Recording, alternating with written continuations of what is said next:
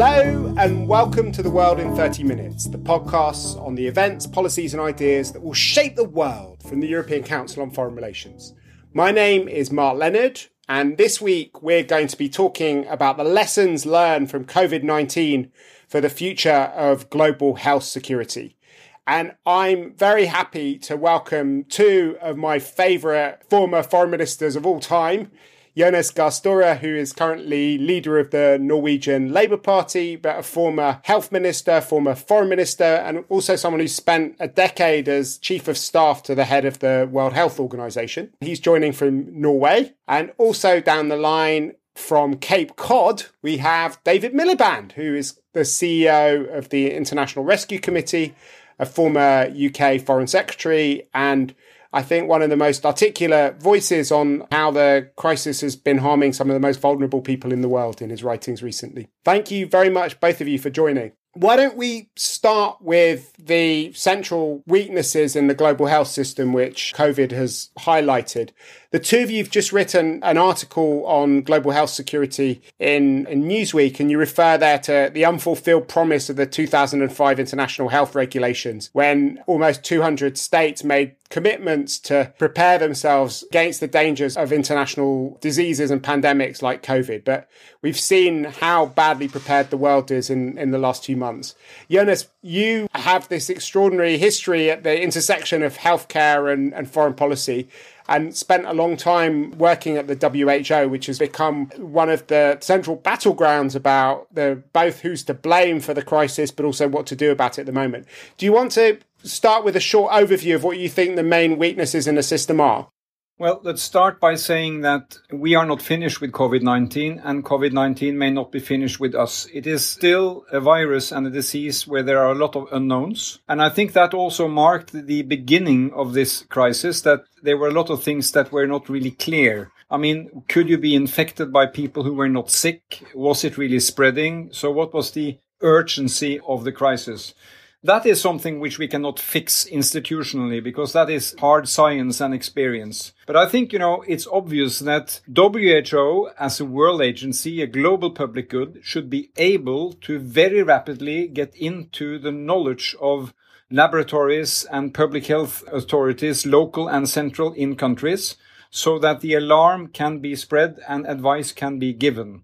So I think the first thing here is that now WHO will be scrutinized, and should be, but that's the first clear weakness, that something which really affects all people on the globe has a too weak emergency system. Secondly, I believe that the international health regulations are key. That is, they came about to deal with globalization and the fact that people and goods traveled. But even if they are respected, they can be irrelevant in the sense that countries do not react as they should. And I think we've seen a big spread in the way governments have reacted. And they've basically reacted government by government, country by country.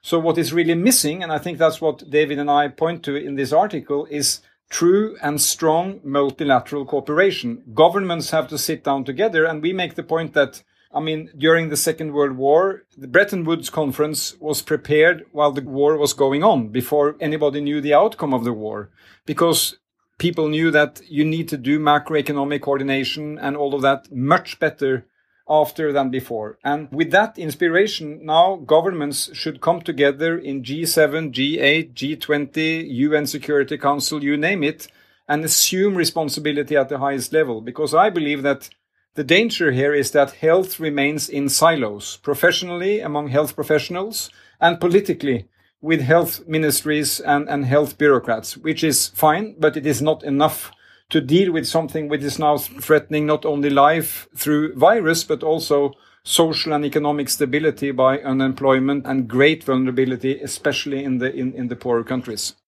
So, David, you are sitting most of the time in New York, and you're watching a lot of the difficulties that the world has coming together. I remember when you were Foreign Secretary in the UK, you were dealing with a lot of the fallout from the global financial crisis and tried to bring the whole world together to come up with solutions to that. Why is it so much harder to bring the world together to solve COVID than it was to get people to come together around the financial crisis? And are there lessons that we can learn from that era? Well, I promise you I will answer that question. It's a very good and challenging question, but I just want to add something to what Jonas said, because he's rightly emphasized the weaknesses of multilateral, or what Pascal Lamy calls polylateral global cooperation. But there's an additional dimension that I want to add, because I think it goes to the heart of the article that Jonas and I have written. The most important sentence in the article that we've written, I think, says the following: those weaknesses revolve around the interplay between, first, underfunded national and local health systems, which are strikingly unequal, and second, international coordination, which relies on goodwill and is too weak in a world of great power rivalry.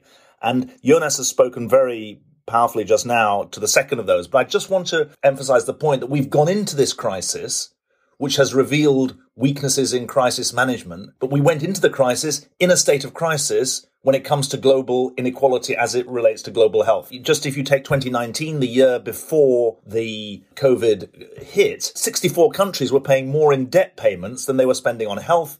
There was one doctor for 5,000 people in Africa compared to one for 300 in America. So we have to understand that the underlying weakness of health systems is something that doesn't just provide a backdrop to the response to the crisis. It exacerbates the impact of the weaknesses of multilateral cooperation. Now, in respect of your point about the why should 10 years after the financial crisis there be so much more difficulty in trying to rally global cooperation, I mean, there are some pretty obvious answers. One, leadership. Whatever you think of George Bush, and never mind Barack Obama, they had a different view of global engagement than the current incumbent of the White House, President Trump.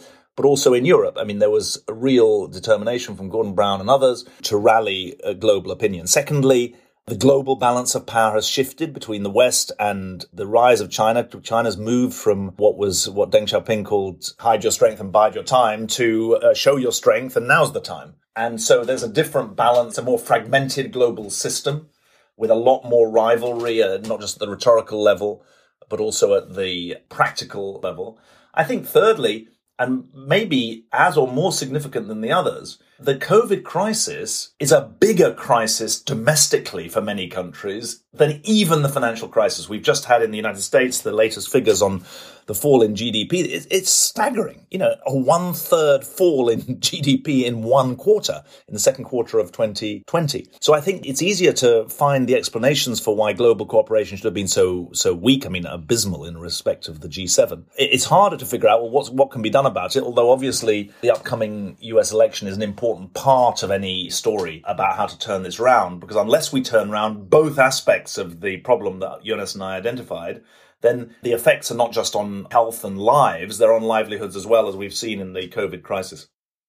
So I'd like to think about where some of the energy for reform is going to come from and talk about what might happen if Biden is elected, but also what happens if Trump wins. But maybe before, as well as thinking about the role of the European Union, which you talked about, David, and how China fits into the system. But before we do that, maybe we can think a bit more about what some of the concrete changes might be, both to deal with the weakness of a lot of national health systems, but also what we need to be thinking about at a global level. I don't know if one of you wants to lay out some of your ideas which you put in the article about reforming the global health system.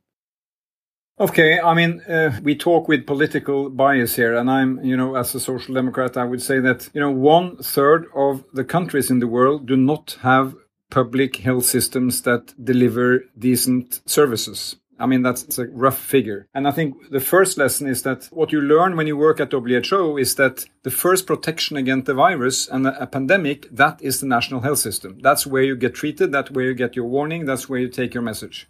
So the first thing will have to be that every country has to go through, are we prepared? Do we have stock for medicines and for the equipment we need to deal with it? Because there will be new pandemics. Secondly, I believe that WHO has to go through its workings. It will do that now in a commission that will do the scrutiny here of Helen Clark and Ellen Sirleaf-Johnson, two experienced politicians. But my point here is that, again, health has to be broken out of the silo. David mentioned George W. Bush, who is not from my political side, but he sought leadership on health. I mean, the Global Fund to fight AIDS, tuberculosis and malaria came about on his watch, and the Americans were quite active. And as Carl Bildt has said in a few of his recordings, this is the first real global crisis without any US leadership. I mean, there is a kind of reverse leadership where the US is pulling out. But I think that the way forward for WHO, when they do their scrutiny and they strengthen their procedures, and Europe, if we talk about them, should back them up if America stays on the outside. I mean, they have a year to consider, and if there's a Biden administration, they will certainly pull out of WHO. But WHO have to do what they did 20 years ago, namely to reach out, connect with business, connect with industry, connect with civil society, connect with social groups around the world, bring health on the agenda of the economy, because David is absolutely right. This is far more serious than the financial crisis because it is really toppling the whole foundation of the economies. I'm very much for protecting WHO. It is an organization which is now stressed, insecure, and stretched under pressure from the biggest funder, the US. We should do everything to protect and preserve this global public good. I think it's also important to say that we came to this from outside the immediate health area and tried to ask ourselves, what are the levers that are pulled in other parts of the foreign policy system that could apply well in health? So, for example, Jonas and I spent a lot of time dealing with issues of nuclear inspection in respect of Iran, control of chemical weapons. The no-notice inspection kind of strength of that regime is not mirrored in the WHO regime. It lacks the legal authority for independent visits, for example. We wanted to bring that into the equation. We wanted to bring into the equation also the relative power of the WHO Secretariat, which is in a position where it is dependent in all sorts of ways on the money and the political support of member states. It's an abiding problem of various parts of the UN system. And we drew the parallel of the European Commission, which, of course, is engaged in both subtle, informal, but also formal political relationships with member states, but also has a high degree of independence, which I think strengthens it. One thing we didn't put in the article, Jonas, which might be interesting, is what difference would it make for UN bodies if the top people in them were appointed to 7-year non-renewable terms? How would that increase their independence and their ability to speak truth to power? And I think that across the system, our point was it's not just that health mustn't exist in a silo because it has such ramifications for the rest of our lives. It's also that in thinking about global health, we've got to try and chart the best of our experience of the multilateral system. What gives it teeth? What gives it power? What gives it legitimacy? What gives it sustainability? We've got to try and bring to bear in designing a health response to the crisis that tries to chart a course for how the multilateral system should go. And I do think it's important that we recognize that this vacuum of global cooperation creates enormous crisis across the piece. If we can use the new public interest in global health coordination, which seems to be borne out by some of the opinion polling I've seen, if we can use that common sense notion that a connected world needs a more connected, powerful global health system, maybe we can use that experience to build confidence for other spheres as well, because it's not only in global health that the multilateral system is too weak, as I don't need to tell either of you two. You've both written and spoken about this many times. Can I, Mark, just add to that, because I think David is right. He's alluding here to, education, climate change, where we need stronger leadership. But let me just go back and see what happened when there was really innovation in health. That was around 2000. Kofi Annan was at the UN. Tony Blair was in the UK. And they were international-oriented leaders. And what they did was to sit down and consider how can we as government leaders add support and teeth to initiatives such as Gavi, the vaccination effort, such as the Global Fund, such as maternal mortality combat, quite technical health things, but they really saw the importance. So the issue of health was brought on the agenda of these bodies. Kofi Annan brought AIDS on the agenda of the Security Council. A lot of resistance to that, but it was really where it belonged. So here I guess you will turn to Europe, Mark, and I think this is really something which we should expect to see from the European Union, from the European countries in the Security Council, come up with proposals. And, in a half year's time, the US may be playing ball on this. And this is what we need. David, you've spent a lot of time sitting in meetings of European ministers trying to get things on the agenda, trying to help Europe rise to the challenge of being a global player. And it's, I suppose, had mixed results over the last decade. It's much more difficult now because there aren't the obvious partners that Europe had on the world stage when you were foreign minister. How much scope do you think there is for the European Union to use the current crisis in health to give a bit of energy back to the multilateral system? Well, I think there's responsibility that's clearly much greater than the scope. The Commission has said that it wants to be a geopolitical commission, which seems to me to be right. I think there are two aspects to this that are really worth teasing out. One is, if you like, a rather technocratic way of thinking about it, which is there's a vacuum in the global system. We've got a hyper-connected world and a fragmented system of global governance, and the European Union is one of the most advanced forms of international cooperation, multilateral as well as polylateral. Polylateral in Pascal's terminology, meaning that it includes engagement with non-state actors like civil society and the private sector, not just with state actors. So the European Union has a lot to say, but also a lot to gain from global cooperation. And that is a relatively technical, relatively transactional, you could even say, in that the European Union wants to cooperate with China on climate change. It wants to cooperate with the US on trade. It wants to work with African states on migration, you name it.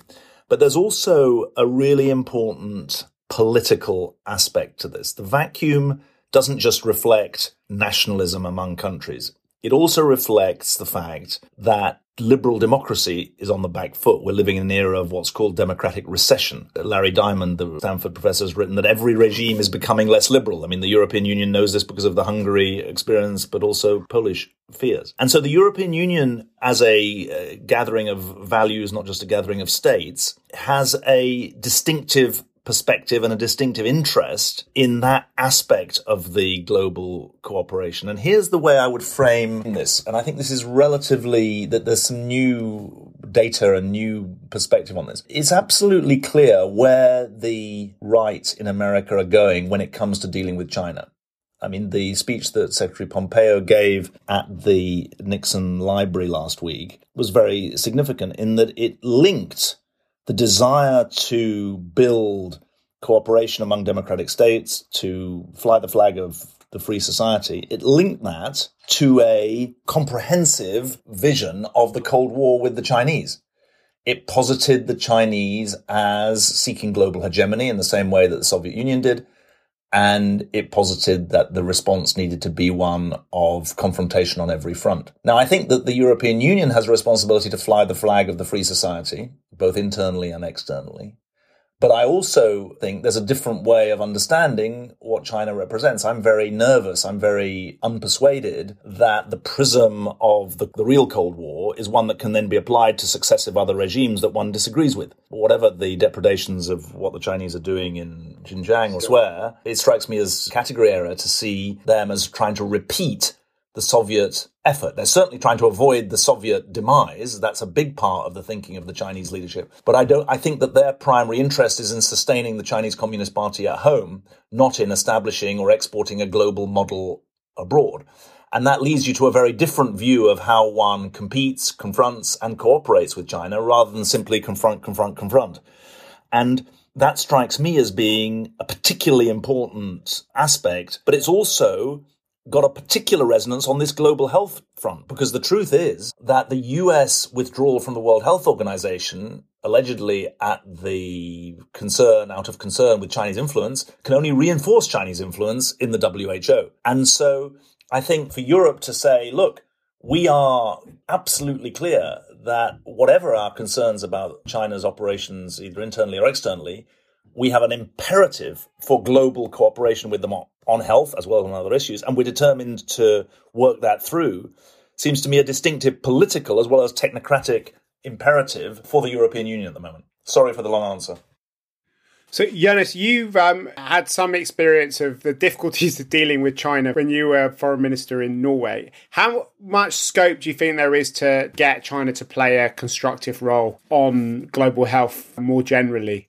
Well, I think there is an opportunity in the fact that, as on climate change, no country will be hit harder by climate change than China. There's a self-interest. And China has taken a hard beating from this virus. And if the wet markets continue to be there will be new emergence of epidemics and pandemics emerging from Asia, emerging from China. So there's an obvious self-interest.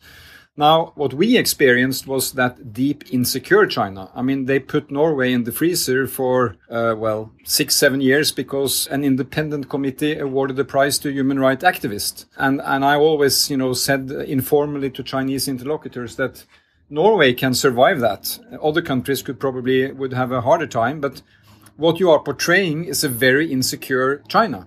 Why cannot you get around this and say, we disagree with this price, but move on and make it little? Instead, they made it very big. So I think, I completely agree with David in his analysis on how to deal. I mean, it cannot be confrontation and containment at any price with closed eyes as the answer, but it has to be a shrewd analysis of where you have to confront them, where you have to speak frankly and clearly, where you have to be courageous, but also where you can build common interest. And I think still there is a huge scope for that. But we have to acknowledge that an authoritarian regime, from European perspective, acknowledge that they are deeply insecure. And, as David said, the thing he said is to preserve power of a party which is so unfamiliar with our democratic structure that it's hard to deal with. But explore common interest, try to engage in building institutions, and that has to be the way to work. Why don't we end with the US election, which is obviously going to be very consequential for lots of different reasons, but will, I think, be a very important test of what kind of role the US is going to play in the future and whether we'll see more of a return to the American leadership on these issues. How much scope, David, as someone who's an outsider insider in the US political debates, do you see for change if Biden's elected? And what happens if Donald Trump is re-elected? Yeah, I mean, Harold Wilson said a week is a long time in politics, so 95 days is a very long time. And anyone who thinks it's over should remember that I was told this week that Governor Dukakis in 1988 was the 17 points ahead. So one can't guarantee what's going to happen. I do want to underline that something that may be reaching European ears, the fears about American democracy itself, challenges to voting before the election, challenges to results after the election should really scare people. I mean, the degree of danger that exists to a very fragile system of organization of voting state by state, locality by locality, some very dangerous thunderclouds are here. Now, there's a really important article by someone I know well and Jonas knows well, Bill Burns, former Deputy Secretary of State. He's got a really important article, I think it's either in Foreign Affairs or in The Atlantic, saying, look, a Biden administration can go for, or actually the future of American politics when it comes to the global system is retrenchment, restoration, or reinvention. And the question about a Biden administration is, does it go for restoration or does it go for reinvention? A lot of people would say, and I would agree with them, that a project of restoration is very hard to square with the new circumstances. So much ground has been lost. Rejoining the TPP, the Trans-Pacific Partnership, 4 years after America left it, doesn't restore the status quo ante. And so I think that there's a debate going on within the Biden administration about priorities, about ways of working, about how American leadership works. And I think this is a pregnant issue in global health, but it's obviously massively important on climate, where there's still time before the November meeting next year in Glasgow of the Conference of Parties on Climate, but a range of other issues. And tramlines of cooperation, the tramlines of confrontation with China are obviously key to that. But I would say that the organization of alliances is absolute fundamental. So I would say that what does a Biden administration brings? It brings a balance of restoration and reinvention. And depending on whether you're an optimist or a pessimist, you'd go for either of those. I mean, I think the Trump administration is a second term. The straps would be off and we would be in a different situation. So-called populist leaders, nativist nationalist leaders have been shown to double down in their second terms, not cleave to the center. And so I think that it really is a fork in the road for the United States, but for good or ill, the United States has an outsized influence. We've seen that through the George Floyd protests that spread worldwide. I can't think of another country that would have the same kind of resonance globally as an event in the US. But it also poses big questions for Europeans who need to decide how much to hedge against American unpredictability over the next 10 or 20 years, which I think is a very open question. So we will obviously all be examining the ruins of American electoral politics with increasing nervousness in the months ahead. And we'll definitely be returning to the issues we talked about today, about global health, about the multilateral system, and about what role Europeans can play alongside others in delivering some answers to these quite enormous challenges, which are much more, as David said, part of ordinary people's everyday lives than most of the foreign policy issues that we discuss on this podcast. Thank you very much to the two of you for such a fascinating discussion. I hope that we can carry on working with both of you on these topics in the months ahead. But we have one thing left to do on this podcast, which is our bookshelf segment. David, what's on your bookshelf at the moment in Cape Cod?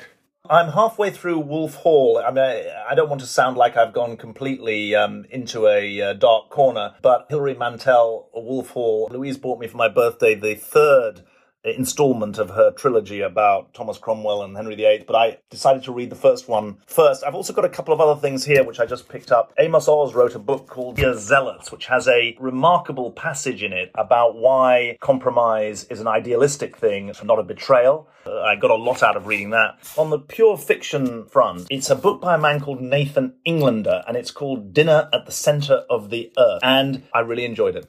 Wonderful. What about you, Jonas?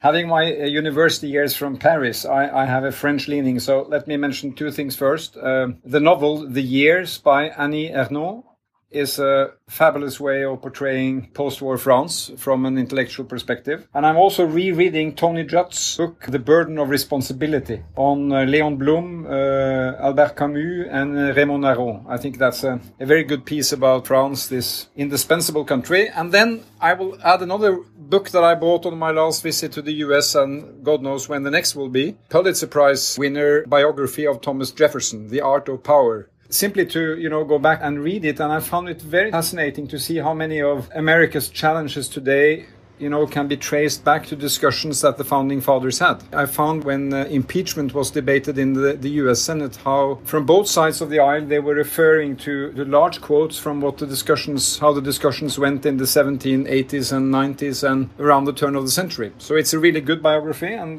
was a good read. Great, wonderful. So if you've enjoyed listening to this podcast, please do let other people know about it by writing about it on your social media page and ours, and above all, by heading to whatever platform you used to download this podcast on and giving us a positive review and preferably a 5-star rating as well. We'll put links up to all the publications we mentioned, including the article by David and Jonas at www.ecfr.eu/podcasts. But for now, from Jonas Gastora, David Miliband, and myself, Mark Leonard, it's goodbye. The researcher of ECFR's podcast is Lucy Halpenthal, and our editor is Marlene Riedel.